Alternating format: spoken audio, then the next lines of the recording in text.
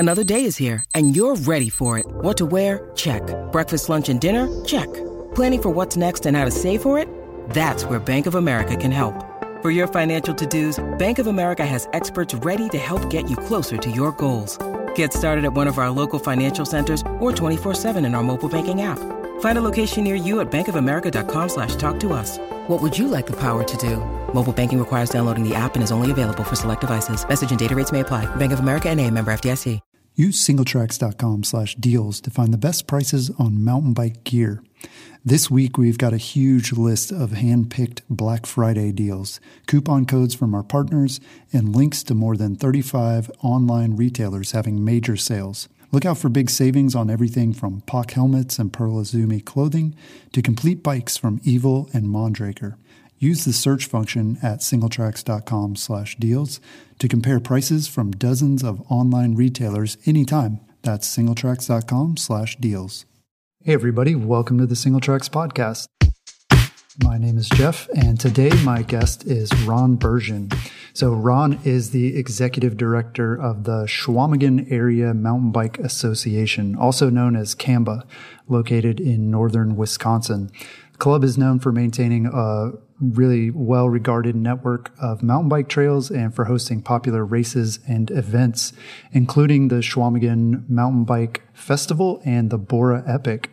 CAMBA recently worked with River Falls Research Center on a study linking trail visits to economic impact in 2 surrounding counties. Thanks for joining us, Ron. Oh, my pleasure, Jeff. Good to connect up with you again, and always happy to talk about CAMBA and the great things we do in this study that we just finished up this spring. Yeah. Well, tell us a little bit about CAMBA. How did the group get started, and how long have you been involved? Well, CAMBA's been around for about 27 years. I've been involved since the very beginning. I guess I'm one of the few remaining founding members that are active. But we're based in the small towns of Cable and Hayward, Wisconsin, and we also have trails in a little further north in and near Bayfield, Wisconsin. Okay. We span two counties. We work on 3 major public land bases: the Chequamegon-Nicolet National Forest, Bayfield County Forest, and Sawyer County Forest, as well as some partnerships with private landowners as well. So this is obviously a very rural area. We're in the northern, most part of the state, lightly populated, but again, with a lot of public land. And that's been one of our strongest assets, is having access to this public land with generally very cooperative land managers. We haven't had a whole lot of issues with access over the years, and that's been super helpful in streamlining everything that we've wanted to do.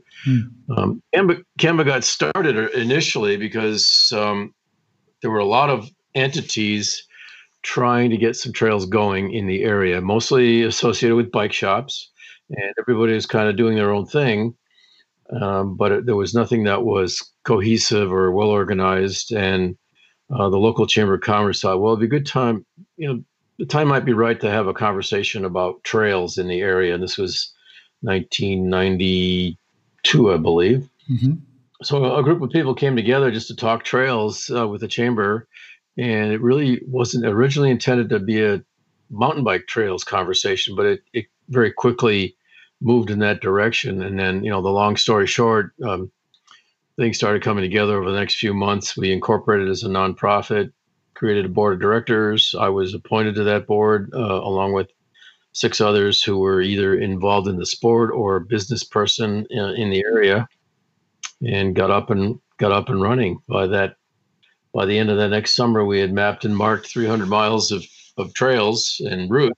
Wow. And yeah, it was a crunch. It was a super heavy crunch that we put in a lot of time. And it wasn't just marking the trails too. It was creating maps, creating other collateral materials, and trying to start to get the word out about the whole effort. So.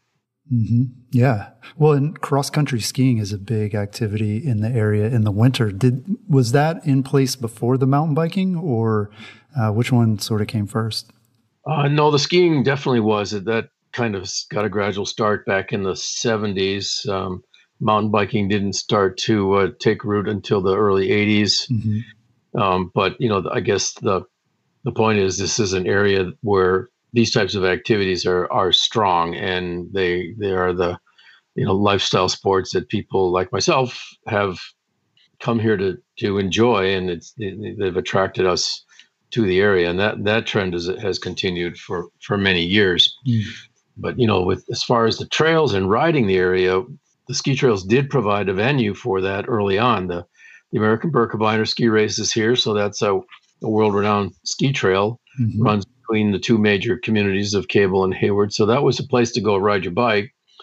There were other ski trails in the National Forest. One of the more popular ones was the Rock Lake Ski Trail, not far from Cable. And that was a real fun trail. But the thing with, as you might imagine, with those trails, they were designed for skiing, which design considerations don't always carry over well to mountain biking with regard to sustainability. So, but initially provided a lot of good places to ride. The other big thing, Jeff, around here, we do a lot of big events. So there is the American Birkebeiner that has kind of set the stage as a gold standard of major events. But in the early 80s, the Schwamingen Fat Tire Festival came around as well and quickly grew to be one of the largest competitive events in the country.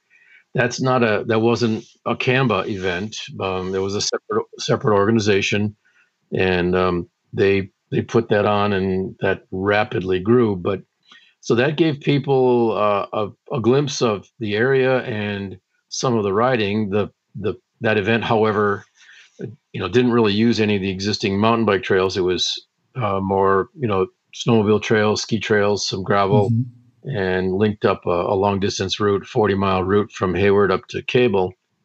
But again, the unfortunate thing at the time is that was one of the few times people ever came here to ride, primarily because they didn't know where to go. And, if they headed out, if they had find their way back. So that was, again, that was why CAMBA was created, so that people could come and enjoy a ride without, spending the whole afternoon finding the way out of the woods. Yeah. Well, you described the area as being sort of a rural area. What are the main sources of employment for folks who live in the area there? And who are the residents? Are there full-time residents? Is it sort of a tourism-based community? Yeah, it's a real mix, but it's largely a tourism-based community for sure. A lot of lakes, a lot of the more traditional outdoor sports of hunting and fishing, and then all the other recreational activities like mountain biking, road biking, skiing. It's pretty much all cross-country skiing. There's not a whole lot of downhill in the area, a few small hills, and then motorized sports as well. As far as the other major industries, primarily wood products, logging industry is big and very prominent with all this public land and forests. So that's a big part of it. But, the people, if you were to kind of cross-section the type of people, it's really evolved over the years. I mean, there's been a big influx of folks like myself that, didn't grow up here, but have moved here and learned to love the area and or grown to love the area and just what it has to offer. So more and more people, they might start with a second home or come visit as a tourist, and then gradually say, well, this is a place I'd like to be, but how do I make a living has always been the big question. So that too has changed now with the advent of, distance, being able to work from a distance. Yeah. It's technology we have. But so those, tourism, logging, government, and, and then a lot of service support industry that, that caters to the tourism economy, lodging and food and beverage. Yeah. Has that mix of employment changed over the years, or has it been pretty steady?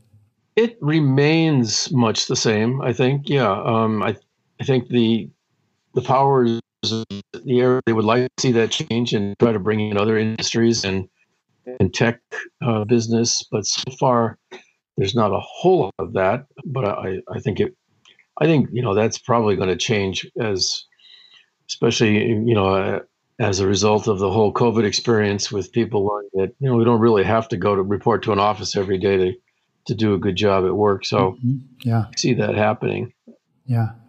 Well, let's talk about this economic study that your club, along with some others, recently undertook. So part of the study involved counting the number of riders who visited the Kamba trails.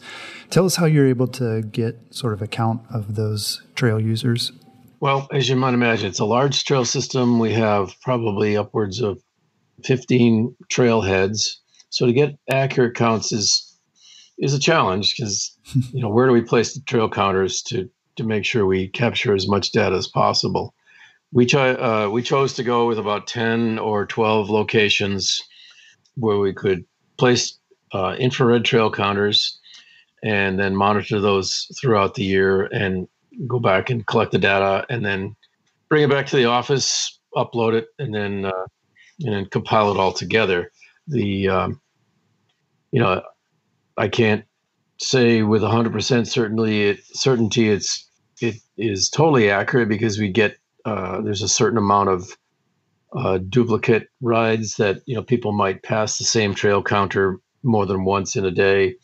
Or pass more than one trail counter within a ride. But we're pretty comfortable that it's reasonably accurate, and we came up with a count of a little over 38,000 trail users during the course of that was during the warm weather season, just during spring, summer, and fall.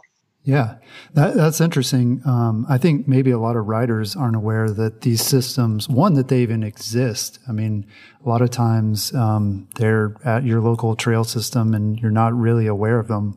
And that's cool. Did any usage patterns sort of stick out in terms of the time of day or the day of week, or even can you get a sense of like how many people are riding based on weather or things like that with this trail data? Something like weather, no, we did not correlate to that at all. That would be a little above and beyond the scope of what we're trying to do. But I think in most cases, it was affirming a lot of what we already knew or what our gut feel was on trail use. A couple of good examples are, and it often corresponded to the type and character of trail. We created a new trail right near the city of Hayward in the last few years, in partnership with the Hayward Area Memorial Hospital. It's on their property right around the hospital campus in Hayward. Mm-hmm. And the goal there was to create a gateway entry-level trail, because we really didn't have many trails of that nature. Mm-hmm. And that trail that effort just really hit the nail on the head. It took right off and became one of our most popular trails right out of the gate. And the trail research, the trail counts that we did affirmed that quite obviously, that registered the most counts of any use. Whereas on the other hand, we have a lot of trails that are more the old school, traditional, narrow, rustic, single track. Thinking of the Rock Lake Trail and the Ojibwa Trail. And they're both more challenging technical trails that the data shows the amount of use proportionately less for those trails. We've also made an effort in the last few years to get on board with some newer, more contemporary design trails, flow style with a few jump line characteristics. And those two have also shown, positive reception, and that, through the trail counts. And so that's, and as far as other, conclusions that we might come to, really nothing too out of the ordinary. Our usage is what you might expect for a destination area, fairly middling during the early and middle part of the week, and then scaling up on Friday, and then peaking on Saturday and Sunday. So, that there were no surprises there. But overall, I think the goal was to just try to quantify better the people that are coming here, the number of people that are coming here. Yeah, that's really interesting too, to think about using that sort of as feedback for your trail building efforts, to see, what kinds of trails are people riding? We open a new one, how do they like that compared to the old ones? Part of this too involved rider surveys where you actually sampled some of the riders, went out and asked them questions to get a little more detail about who they are and why they're riding, where they're riding. So what did you learn in terms of the visitors, in terms of their demographics and their desires about mountain biking? Yeah. Let me briefly explain, the methodology. It's pretty much what you just described. So it was, besides the trail counts, that was one portion of it, but the rest were doing in-person intercept studies at trailheads throughout the spring, summer period. Okay. We have done economic impact studies in the past. We've tried different methodology that involved online studies using event databases and other more self-administered surveys. The challenge always was, to get, it's a lot of work to get people out there on a regular basis and gather enough, surveys to make it a valid study. So that was always a little daunting. But this time we did, decide to do it the right way, get people at the trailhead, have live in-person surveys and collect our data that way. One thing I should mention too is, in doing all this, we were fortunate to receive some funding through the state of Wisconsin Department of Tourism. They have a great program called the Joint Effort Marketing Grants, and those grants help fund some of the trail counters, and primarily working with the University of Wisconsin River Falls to compile the data, crunch the numbers, and create the report. I think as far as some of the results and the information we learned, in some cases it was, again, what we might have anticipated. We have and a lot of this may very well correspond to what, the picture, the portrait of mountain biking around the country. Our ridership in the study was a full 2/3 male and roughly 1/3 female. Our age distribution probably skews older than a lot of areas, and that's always seems to have been the case. Can't quite say why, except in more recent years, as more and more flow and jump trails are being built in other areas, we haven't quite been there, but now we are getting there. But our reputation has been that of a cross-country riding area. Yeah. And that's what we've kind of hung our hat on, and we've built a lot, we have between 120 and 130 miles of purpose-built single track, all of it interconnected now. So, wow. Almost all of it, except for the 20 miles of trails up in the Bayfield area. The rest of it is all interconnected. And we do have, we still maintain some 2-track and gravel routes as connecting routes on the trails that are still a good part of the system. We've really jettisoned much of the early system that was primarily ski trail, snowmobile trail, and 2-track roads.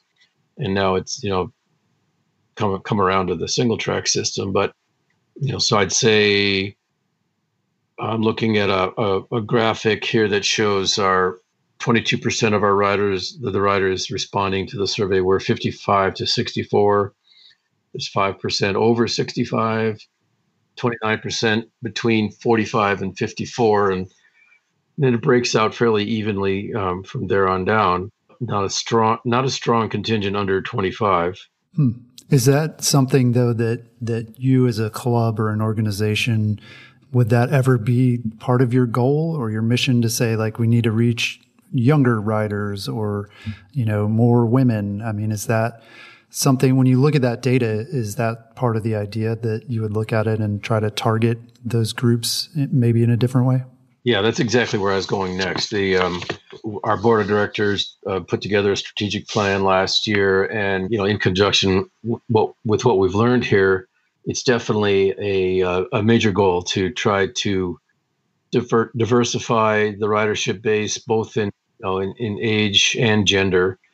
We do have a pretty good representation of female riders, but we do think there could be more, and we're doing things to encourage that. Events such as two really popular women's mountain bike clinics that we stage every year. Those have been very well subscribed. Yeah. Are you able to compare your data with other trail systems around the country? I mean, to me, 2/3 men, 1/3 women. I mean, that sounds about right. But I also don't know. I don't know if that's good or bad, or if that's about average. I mean, it seems like not a lot of trail groups have done what you've done in terms of collecting quality data and really looking at this in a quantifiable way. Yeah, and we haven't so far. And, I think it would be a worthwhile exercise if we could find that other data and see how we stack up. I've always sort of been under the impression that female ridership was around 30% nationally, and that may be supported by, bike industry data, sales or otherwise. And it also corresponds to roughly to the gender breakdown in like the Schwamingen Fat Tire Festival, our big event, particularly on the longer distance races. And even the American Birkebeiner ski race on the longer distance skews, much heavier male versus female, but that too is changing. So, again, part of the purpose in doing a study like this is to, learn of our deficiencies and then use this as a tool to identify those and make an effort to improve.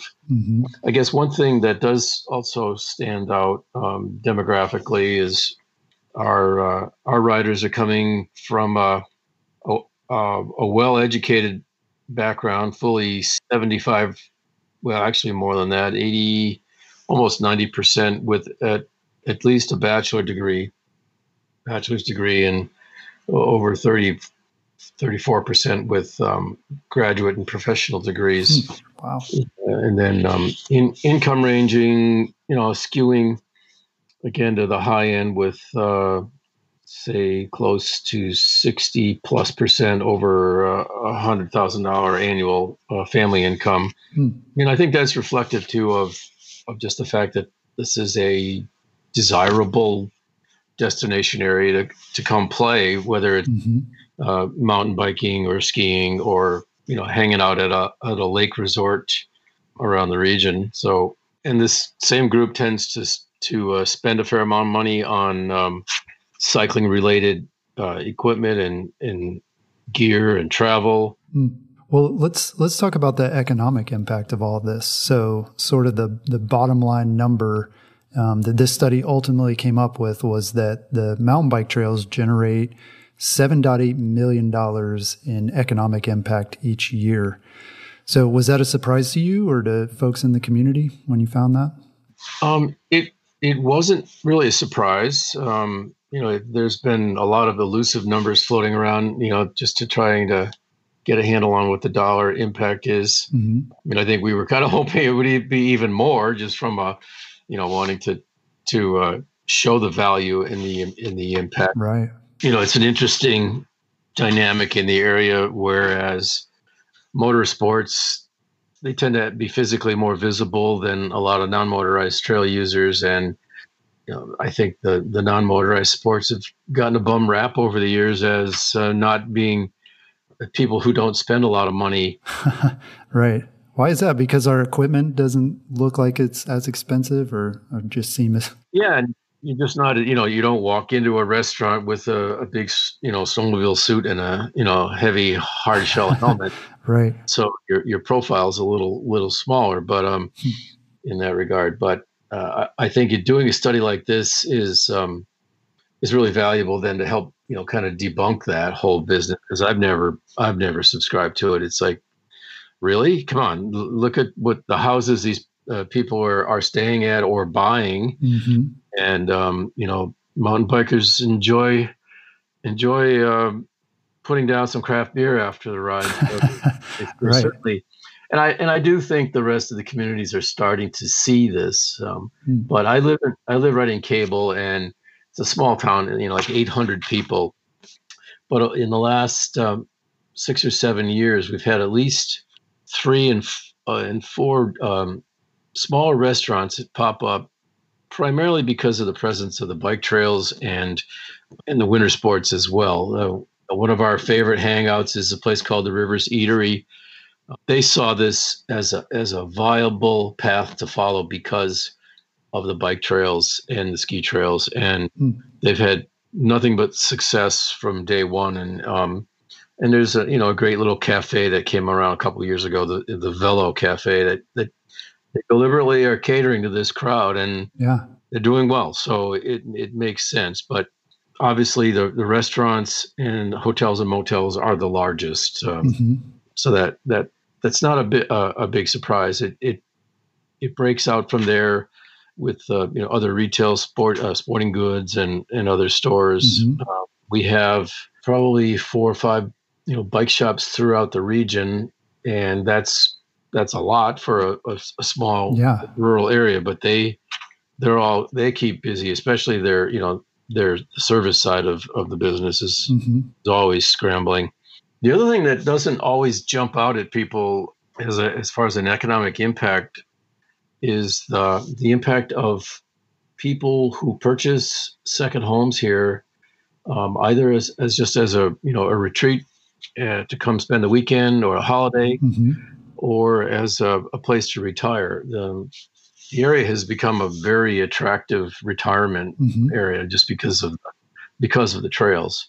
So this sub-economy, and it's not analyzed in this particular report, but there has been some casual analysis of the impact of second homeowners, and you'll look at areas between Cable and Hayward is a community of Sealy, and there's another one of the more popular restaurant bars there, the Sawmill Saloon.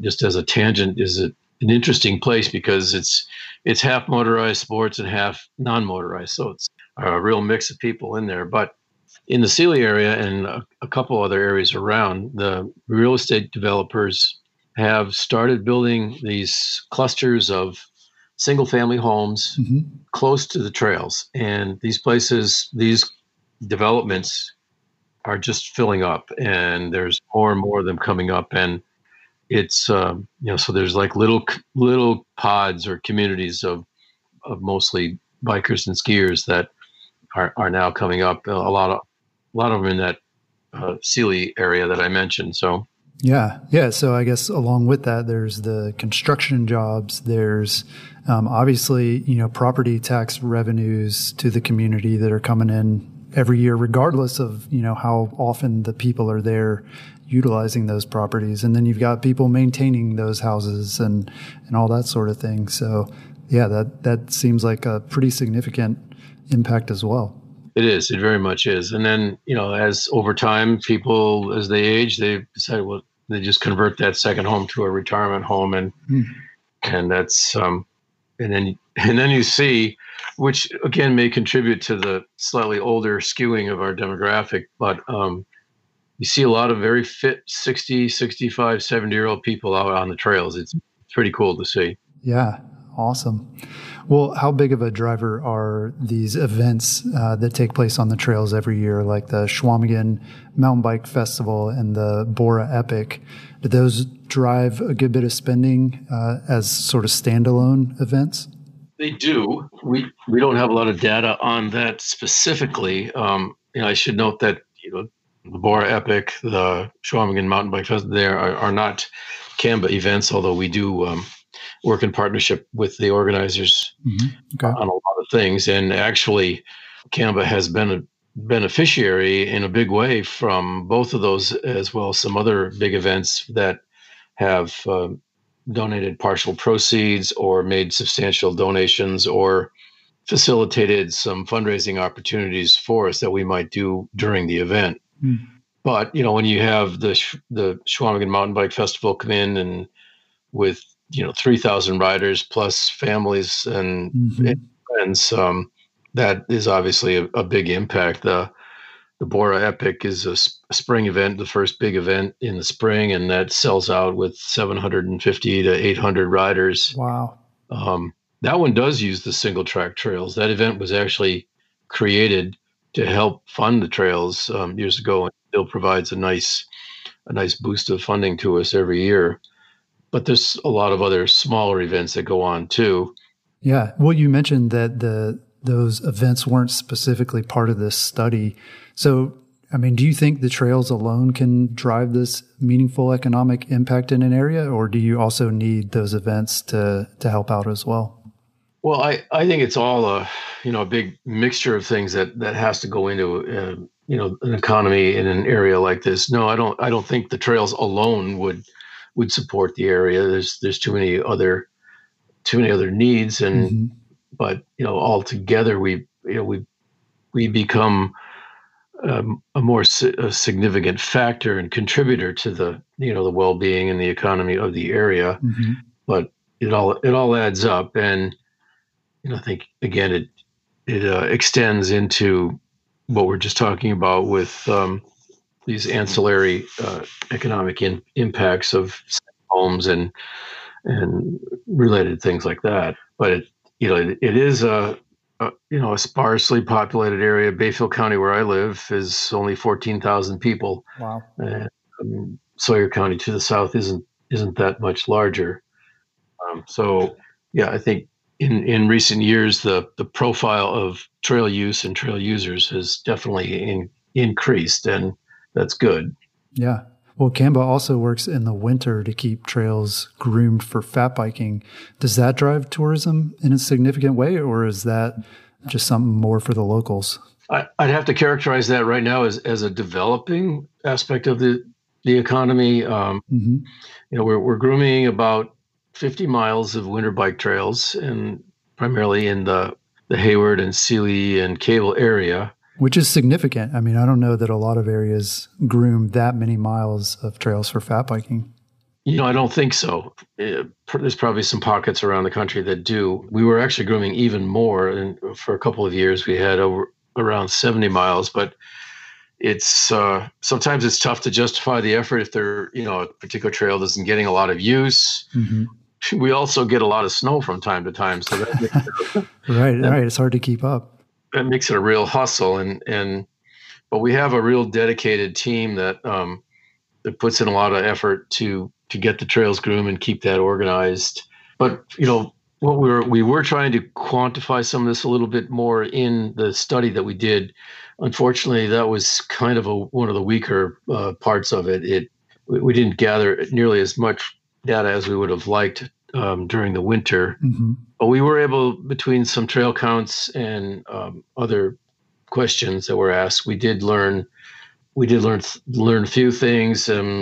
Trail use is roughly 10% of the summer use in the winter, is what we determined, or the study determined. And there were some other aspects of some demographic shifts. For example, there's a higher percentage of women in the winter. People tend to ride in larger groups. There was a higher proportion of winter riders that came from outside the 2-county area. Oh, wow. That's surprising. A few things like that stood out. But I would say, like some of these other things that we learned demographically and otherwise, this is an area that we see room for improvement, and has, again, it is one of the goals of our strategic efforts going forward, is to try to improve that, leverage that to a greater amount, and because it's a great asset, and again it's the same, mostly the same public land base. Some of the winter trails are our regular single track trails, and others are just winter only routes that we've put together. That's worked out pretty well. Yeah, cool. So with so many of your trail users traveling from outside the area to ride the trails, is it difficult to find enough local volunteers to maintain those trails? I mean, it seems like your trail maintainers are obviously going to be the local folks, but you have a lot more people using the trails. Yeah, we approach that in a couple of different ways, Jeff. We have volunteers, we just call them trail stewards, that have kind of adopted either entire clusters of trails or segments of trail within one of our trail clusters. Our trail clusters are broken down kind of by town: Cable, Sealy, Hayward, and Mount Ashway area in Bayfield, and also Namakagon. But The trail stewards are generally responsible for removing a down tree that comes up, falls on the trail, or some brushwork, and keeping that sort of thing going. Once in a while, if there's a logging operation that might have an impact, they'll help reroute or detour the trails or clean up some of the impacts. But we would not survive on volunteers alone with all these trails, and that's been the realization over time, partly coming to the conclusion that, okay, at some point we have to pause on developing trails and make sure they stay in good shape. So we annually now employ a summer crew anywhere from 3 to 5 people to maintain and do trail work to make sure that the trails are in good shape. Mm-hmm.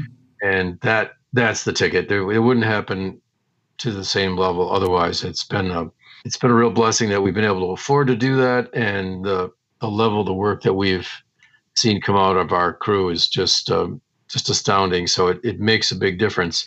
So speaking of volunteers in general, again, with all of the events that we have, that can be a challenge too. But surprisingly, we are able to rally the necessary volunteers for all the big events and for the CAMBA events as well. So that has worked out well. The area has a reputation for being able for great volunteer spirit and volunteer support. Yeah.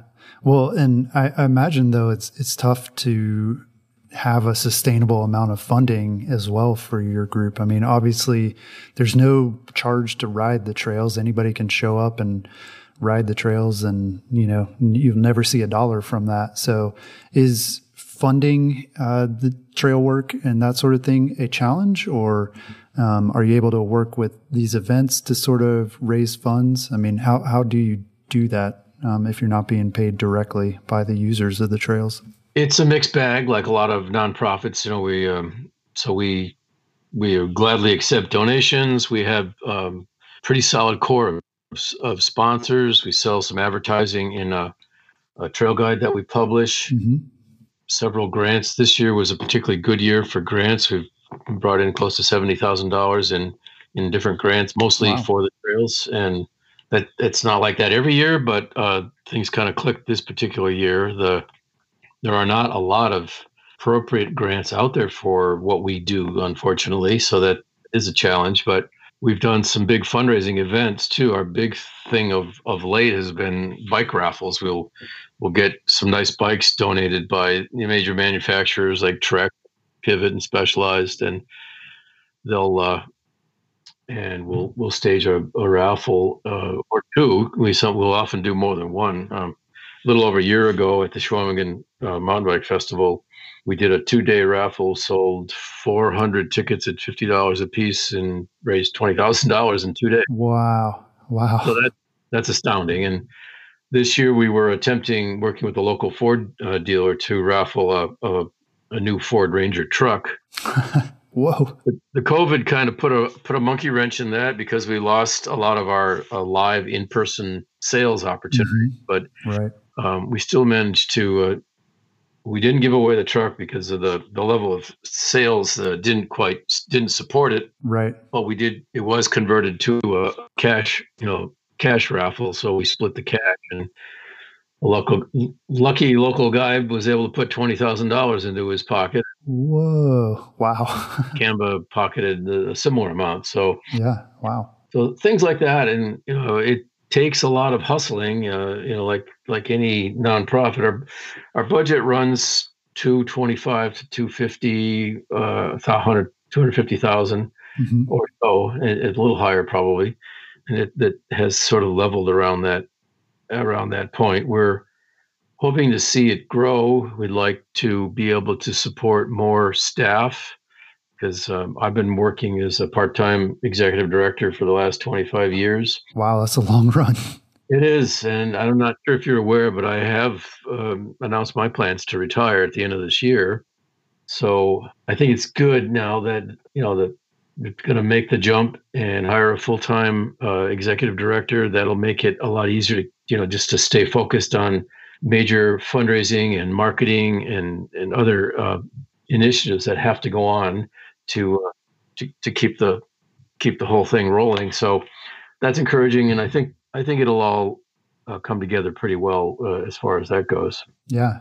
Well, now that you're able to put this dollar amount on trail-related tourism, does that make it easier to advocate for more funding or more trails? I mean, like, does the Chamber of Commerce, potential sponsor, they can kick in money because they know they're going to get a return on it in terms of, helping local businesses? Well, it definitely validates what we're doing. So when we go pitching a sponsor or making a grant proposal, it shows that, we're the real deal. We're following through on what we say we're going to do. The Chambers of Commerce support us in other ways, with not so much with cash, although they do both. The major chambers around the area are our sponsors, but they have a lot of things that they have to focus on as well.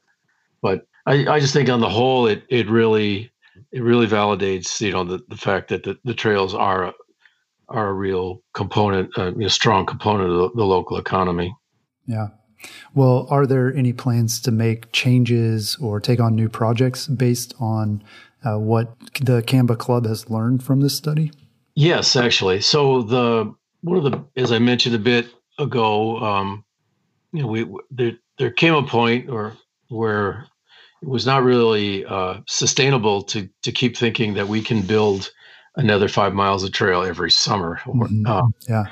The cost of trail building, especially now going with more and more with professional builders, has really escalated. And while they build great trails and a lot of fun and cool, the cost factor is tough. So but more importantly, it's the maintaining what we have. I mean, we really have to get behind what we have, I think, and make sure that we continue to keep the trails safe for riders, keep them, environmentally sustainable, keep the fun element strong. So I'm not saying we'll never build anything new, but we will be building smaller things that are enhancements or improvements to what we have. And then the big push right now, Jeff, is kind of a rehab effort throughout the whole trail system to get out and go back and visit some of our older trails, make sure they're still sustainable and safe and fun to ride, convert some of the trails to a newer, more contemporary style. We just did a project late this summer in Hayward on the Hatchery Creek Trail. This was one of our oldest trails that had really, it started out a little more difficult than we really wanted it to be, but then as it aged, it got even more difficult.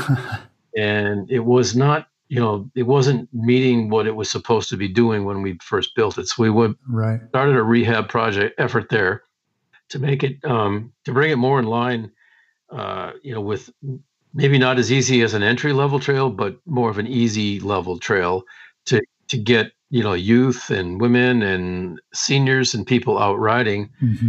And that too has been recognized as a need for CAMBA. We have a lot of intermediate trail. We have some most difficult trail, but we're still pretty shy on easy level trail. So that's a goal, is to try to build more or adapt trails to cater to that level of rider.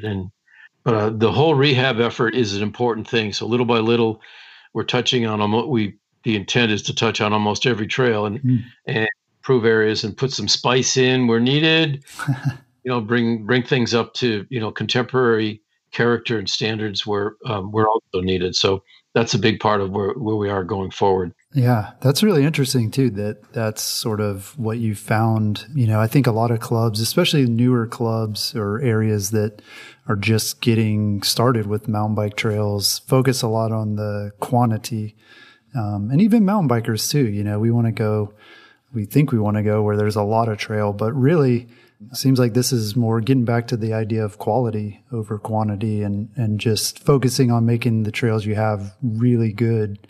And your data backs that up too, I'm sure, where you can say, look, people are riding this core set of trails. It's great that we have, another 100 miles of single track, but, this 25-mile section, that's really what people want to ride. And so I think focusing on that, it's really cool to see that data-driven approach to trail building and trail maintaining.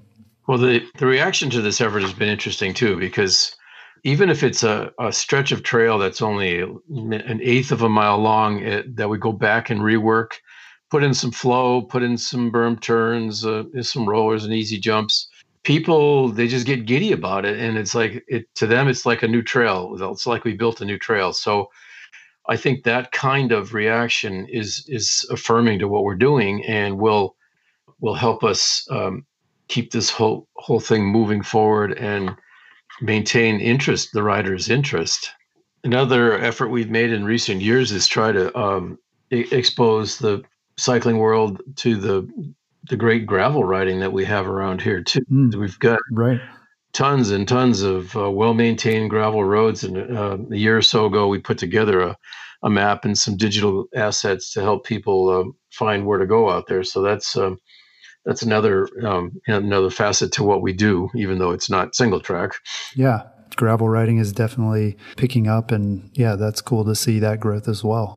Ron, thanks so much for joining us and for telling us about this study. It's really unique, I think, and hopefully we'll see other trail groups doing similar things in the future. So thank you.